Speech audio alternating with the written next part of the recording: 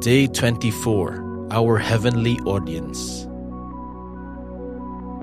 It is not spectacular love I seek from you, but secret love. Unapplauded service pleases me. I magnify before my eyes what to you are but insignificant acts of kindness. I call you to be my hand and care for those who are sick, abandoned, and poor. Our true character is exposed when no one is watching us. How will we know that we are spiritually progressing? When we imitate the Lord during moments when only He applauds. When our eyes seek the praise of our heavenly audience alone.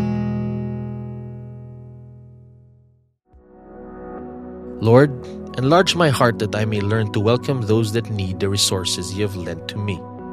Let me serve with meekness, that all glory redound to your honor, not mine. Reflection. How sensitive are you to your neighbor's needs?